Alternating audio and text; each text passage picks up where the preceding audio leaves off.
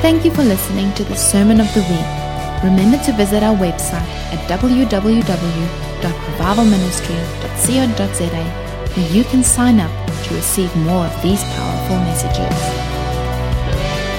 I really felt God placed this on my heart, and I'm excited about this word. How many of you expected this for New Year's?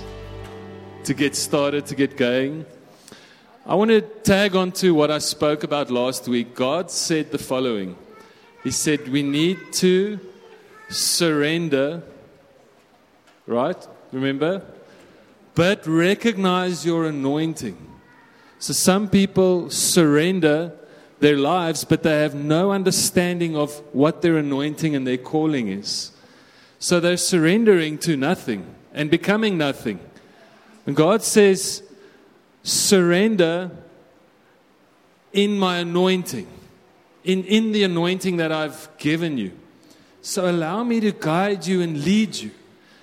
And sometimes when we surrender, we need to say, I was wrong. Sometimes we need to recognize, wait a minute, God, I thought something, I chose something, I went a certain way, and I was wrong. Sometimes we need to apologize to God, and sometimes we need to apologize to people around us, in our family, our friends. And so oftentimes we want to apologize, and we'll be like, hey babes, I was... And she's like, what? You're like, I was...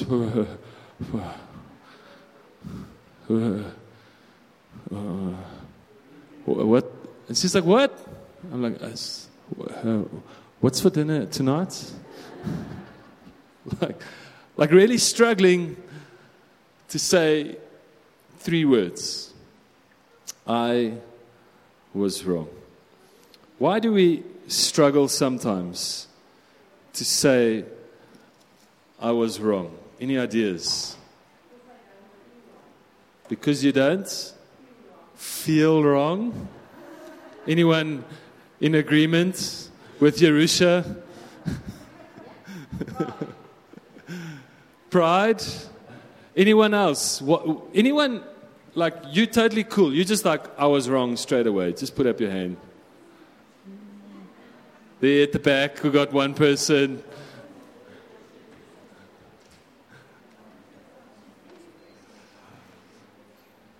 Okay, I want you to practice with the person next to you.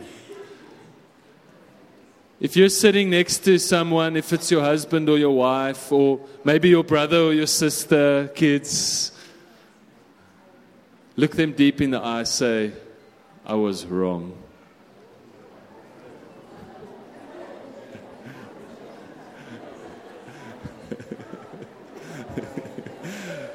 I see some fun interactions over here. Some of you are like shifting uncomfortably. Some of you are like laughing about some stuff that happened recently. But I asked the question, why is it difficult? 1 John 2 verse 16 says, let me just turn there. I turned to John 2. Let me just turn to 1 John.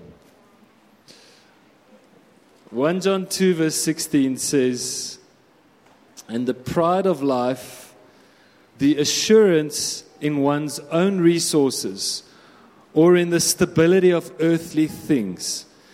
He's talking about the fact that we shouldn't love or cherish what does not come from God. In other words, that's surrendering to God. And then he's highlighting sometimes why we don't own up, sometimes why we don't rest in surrender. And part of that is the pride of life. You mentioned it there, you nailed it. The pride of life is assurance in one's own resources, abilities, and the stability of earthly things. And then John says, these don't come from the Father. Say with me, these don't come from the Father. Okay, so I was just spending time reading 1 John, just meditating on the whole book of 1 John. And I was so overwhelmed with the love that John had for the children, that's us, he was writing to. His context was love. His context was, I love you so much. I want you to see what doesn't come from the Father. Because if you have what comes from the Father, you're going to walk in a way that's totally different to how the world walks or how we walk when we try and do it on our own. Life is in surrender. And the challenge that people have is they think, or we think, that I'll have more life if I don't surrender. But actually, there's a process of surrendering that brings more life. And more life is on the other side of, I was wrong. There's more life on the other side of, I was wrong, than when we don't want to admit it. And we don't want to admit that we were wrong in a specific situation. Verse 17 of 1 John 2 says, the world passes away and disappears, and with it the forbidden cravings. But he who does the will of God carries out God's purposes, in his life and remains forever. Isn't that amazing? He who does the will of God carries out God's purposes. So I'll often go to God and I'll say, God, what do you want to say today? How many of you know I would never have just picked this topic, because I've got to look at my wife and go, I was wrong.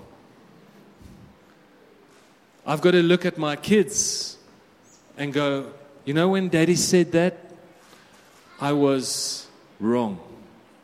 Any one of you ever apologized to your children? Right? You've got to look them down. You've got to get down on your knee and say, Daddy, Mommy, in all of my wisdom,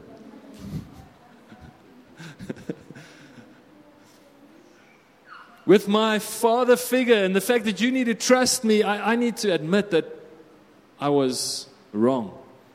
And you know what? My children trust me more when I can admit that I was wrong. All right? So I go to God and I'm like, God, what do you want to say today? And He leads me to Genesis 20, which is the story of King Abimelech.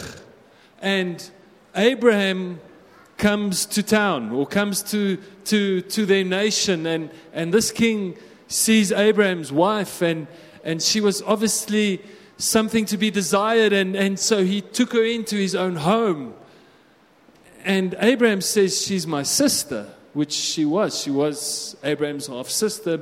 Abraham's afraid that he's going to get killed so that they can take his wife, and King Abimelech really thinks that she's the sister, and so he takes her into his castle, into his home, and God wakes Abimelech up in the middle of the night.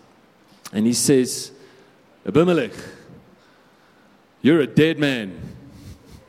Literally, like, hey, wake up, you're a dead man. And he's like, why? What have I done? Any one of you ever said that? What have I done? And God says, you've brought this woman into your home. And he says, I didn't mean to. Abraham said, that's my sister. And God says, you're right. I know you didn't mean to. And Abimelech says, I haven't been to her. I haven't touched her. I'm still pure of heart. And God says, that's because I've been protecting your heart. But now you need to go back and look at Abraham in the eyes and say, I was wrong. And go and restore what you have taken. And so Abimelech does exactly that. He takes Sarah back to Abraham, and he does two very specific things. And there's a transaction that needs to take place when we've wronged someone or been wrong. There's a specific transaction that needs to take place. And that transaction looks like this. The person who has done the wrong says, I was wrong. And then he says, or she says, this is what I am going to do to fix it. And so Abimelech compensates Abraham and Sarah. And he says, I'm compensating you to vindicate your honor. Isn't that powerful? So let's just backtrack again. I say I was wrong because I recognize that I am surrendered to God. I am surrendered, just like King Abimelech surrendered to God. I am in a place of surrender and trust. And I come to the person I've wronged and I say, I was wrong. But secondly, this is what I'm going to do to restore your honor. It's so important that the person who has done what is wrong restores honor. And even as I'm sharing now, I can feel the tension in the room. As in our own hearts, we're wondering, have I done something wrong? And guess what? It's okay. It's okay to have done something wrong. The thing is, are we going to go and restore the honor? Are we going to go and fix what is broken? And then God says, go to Abraham, and because he is a prophet, he will pray for you. And he will restore your life through that. So the transaction should look like this. I go to that person, I look them in the eyes, and I say, I was wrong. Normally we're afraid of that because those eyes looking back at us are going, no. Or, I told you so. Or, now I've got you. Or, don't ever do that again. And those aren't the eyes we want looking back at us, right? And here's Abraham, and he is ready to pray. And what does he do? As his honor is restored, he is praying. He is praying and interceding for Abimelech's calling and for his anointing. You see, there's a massive difference between I was wrong and this is what I'm going to do and fix it, versus I'm sorry, will you forgive me? You see, if I've been in the wrong and I come with God's calling and anointing, I'm going to approach the situation like this. I was wrong. Now I'm going to open up my purse and I am going to bless you to restore your honor. But I'm sorry, please forgive me, is actually the person who was wrong saying, I'm sorry, now give it to me. Do you hear that? I'm sorry. Will you forgive? I'm sorry. Will you restore my honor? Anyone been in that situation? Instead of coming and saying, I'm wrong and here's my purse and here's my blessing, it's, I'm sorry. There, now I've done it. Now, pay me the love. And we're looking there in the wallet, and that other person has very little change. And we're waiting for a repayment when actually we're supposed to be doing the paying, doing the blessing, restoring honor. Isn't that good? And if you read through Genesis 20, that's exactly what Abimelech does. That's the part. And then he knows that Abraham, in that transaction, is going to pray for him and bless him and call out his anointing in his life as king. Now, here's why I know we can do this, why I know we as people can do this better. Say, I'm going to do this better. Because one of the promises for this year comes from John 1 verse 16. And it says, for out of his fullness we have all received. Come on, we started last week with this. You should know this verse well. For out of his fullness, say it with me, for out of his fullness we have received one grace after another. One spiritual blessing after another. One favor after another. And one gift heaped upon gift. And I felt like God just laid that on our heart as we were preparing for this year, that we're going to focus on what it means to, out of his fullness, receive grace upon grace, spiritual blessing upon spiritual blessing, favor upon favor, gift upon gift. That means if I've wronged someone or I've done something wrong, maybe I've even harmed myself, maybe in my own time I've not obeyed God's voice and I'm wrong, I get to go back to God and I get to go back and receive out of his fullness. It says out of his fullness we have received grace upon grace. That means I don't have to be afraid when I'm wrong, because I get to go back to his fullness. I get to go back to his fullness. Come on, church. I hope you're seeing it. His fullness. And I go back and I receive one grace after another, and I'm able to give out grace after grace. I am able to give out spiritual blessing after spiritual blessing. I am able to give out favor upon favor and gift upon gift, because that's what I have received. Someone say amen. You see, I've shared this before, but his fullness is our fulfillment.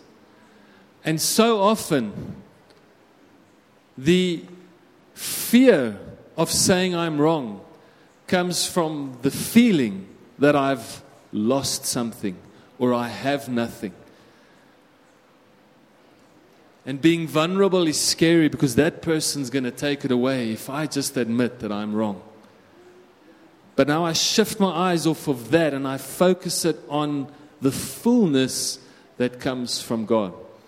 And this is what I've shared before, and we were watching a series on love, and this person was sharing that love comes from God. Everyone agree? If we don't receive love from God, we've got nothing to give. If we don't receive joy from God, we're not going to be happy. Those things come from God. They don't come from the people around us. So if I want fulfillment, if I want love, I've got to be going to God for the love. And I go to God and I sit in his presence and he speaks and he's like, Daniel, I love you. Kind of in that voice in our backyard.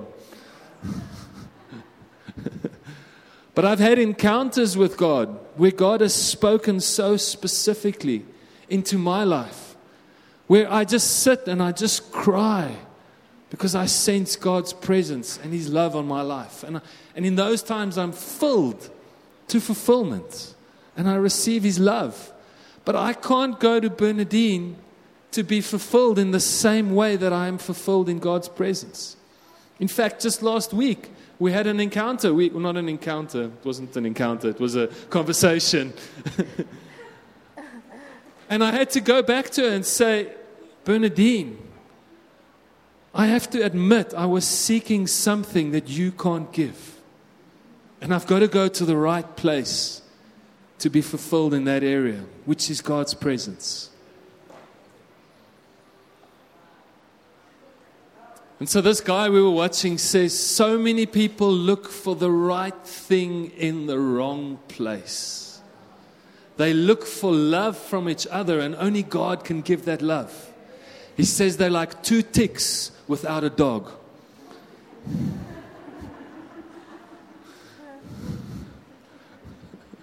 Sucking each other dry. And if you're in a relationship that feels like that, turn your eyes to the right place. Turn your heart to the right place. So that even if someone else wrongs you in the worst way, you're still full of love. You're still full of joy. And it doesn't matter what people around you do because you're full of love. Come on, the apostles demonstrated that. Even though they were thrown in prison and hated and persecuted, they loved even those who persecuted them. They weren't there going all offended, like, hey, you threw me in prison. I'm not talking. No. They loved even those who persecuted them because they were full of what God had to give. So that says anyone can do anything to me and I can still love them.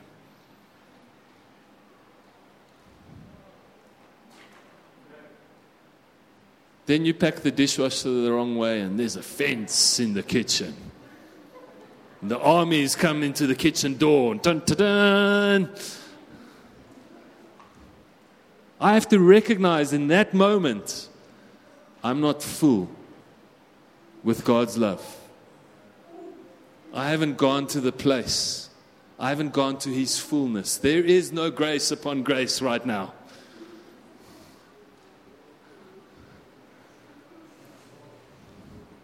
Someone agree? Anyone been in that situation?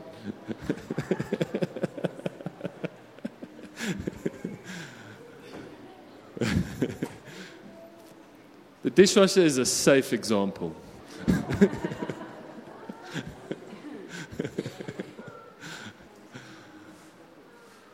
But I make a commitment to go back to the Father's love, to grace upon grace. It's not grace, and it's not to grace. It's grace upon grace upon grace upon grace, a never-ending supply of grace. For those who can say, I was wrong. And now I'm going to honor, I am going to restore and vindicate the honor of those around me. Come on, it's not easy to say it, but man, it is good. When we get into God's presence and there's an overflow of His love, He supplies all our needs. The disciples asked Jesus, how often should we forgive those who hurt us? Jesus said 70 times 7. Now that doesn't mean you allow someone to hurt you 70 times 7. What that means is that you're angry. But God says forgive. And so you're praying for that person. That's what forgiveness looks like. I am praying for that person's calling. I'm praying for that person's anointing. I'm praying for his identity. I'm praying into that person's life that he may be full. And guess what? Tomorrow you remember the hurt and you're angry again. You pray again and you forgive again. Does it mean you trust that person? No, maybe not. But you can still forgive. Does that make sense?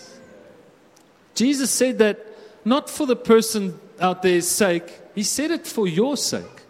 He said it so that your heart can be free. That you're not waking up confused and clouded and upset and angry. And, you walk into the kitchen and that dark cloud's with you. He's saying it so that the clouds around you are clouds of refreshment and blessing, but not darkness. So I want to just go to 1 John. This is 1 John 1, verse 4. And I just want you to feel John's love. He says, we are now writing these things so that our joy in seeing you included may be full, so that your joy may be complete. I'm echoing John's words there and saying, I'm sharing this message so that our joy and your joy may be full and complete. And this is the message which we have heard from him and now are reporting to you. God is light, and there is no darkness in God. No, not in any way. But if we really are living... Okay, so go back to 6. So if we say we are partakers together and enjoy fellowship, say fellowship, with him when we live and move, but we are walking about in darkness, we're speaking falsely. And we do not live and practice the truth which the gospel presents. But if we really are living and walking in the light, he himself is in the light. We have true, unbroken fellowship with one another. And the blood of Jesus Christ, his Son, cleanses us from all sin and guilt. He keeps us cleansed from sin in all its forms and its manifestations. You know, sometimes we look at that word sin and we treat it like this big thing, where sometimes just the smallest error is actually sin, in the sense that we've done something wrong. And guess what? It's okay to do something wrong as long as you come back to the Father.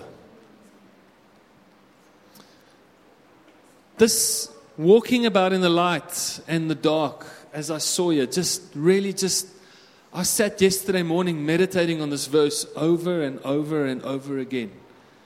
And yeah, John's saying, and he's saying it so that our joy may be full. He's saying, if we say we're partakers in fellowship, then we yet walk around with the cloud. Maybe it's a cloud of distrust. Maybe it's a cloud of fear. Maybe it's a cloud of anger and hatred. John's saying we're not then experiencing the fullness of God's love. What did he say here? He said then we're speaking falsely and we don't live and practice truth. But practicing truth is walking in the light, getting rid of the distrust, the fear, the hatred, the anger. And sometimes that requires us to make the relationship better, to fix it.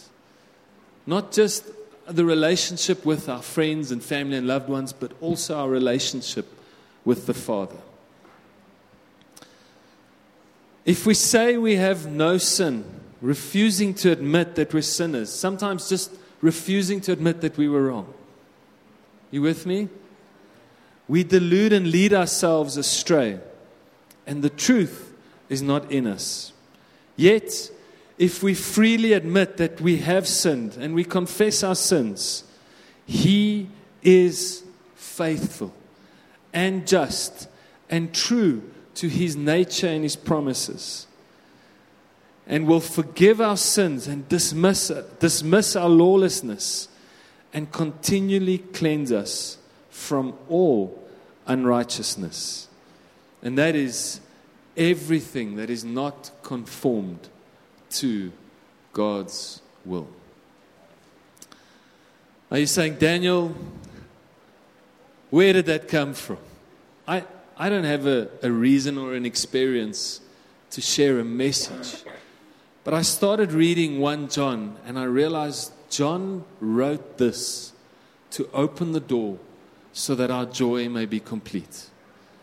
And sometimes we come into the year carrying burdens and things that have just been hanging on there, and we want to step into the promises, and God wants us to step in completely free.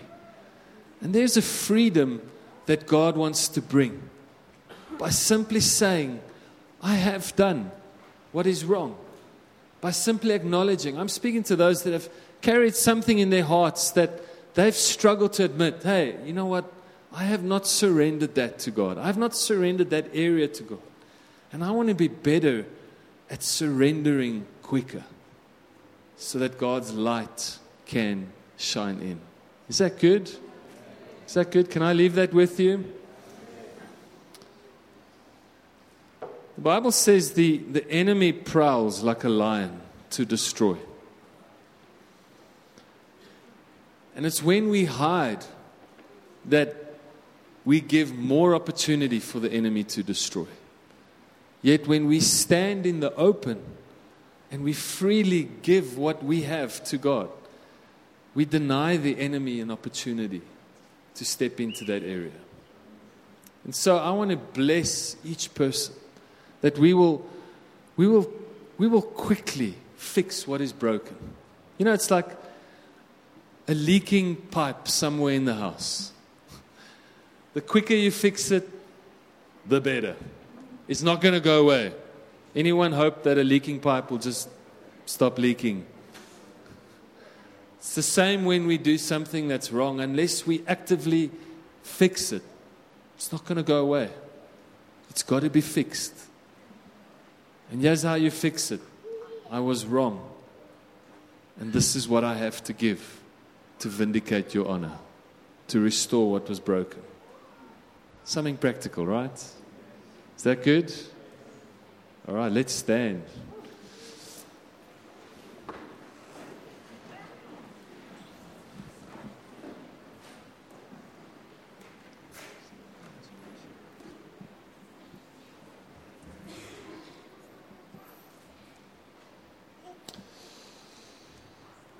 Father, we just want to thank you for our time together this morning. Thank you that you're ministering deep, deep, deep in our hearts. Lord, thank you that we can look forward to this year. That we can look forward to receiving out of your fullness. Not our fullness, your fullness. And so, Father, we receive your grace upon grace. We receive your spiritual blessing upon spiritual blessing, and your favor upon favor. But I pray, Lord, that our lives will be marked by our generosity to give. Marked by our ability to give grace upon grace and spiritual blessing upon spiritual blessing. And I pray for every relationship that's been broken, every relationship that's been hurt through distrust, through anger. I ask, Lord, that you will move in these relationships now and fix them. Give us the courage to draw your blessing into that situation, into these situations that are in our hearts. Lord, that we'll have the freedom to say I was wrong, but this is how I'm going to fix it. Lord, that you will surround us with people who will pray for us and encourage us. People who will call out God's blessing and anointing on our lives. I pray for moments at home this afternoon, moments at work. Lord, that you would fix what's been broken for years in a twinkling of an eye because of hearts that are surrendered to you. And we thank you for that. In Jesus' name, amen. Amen, amen, amen.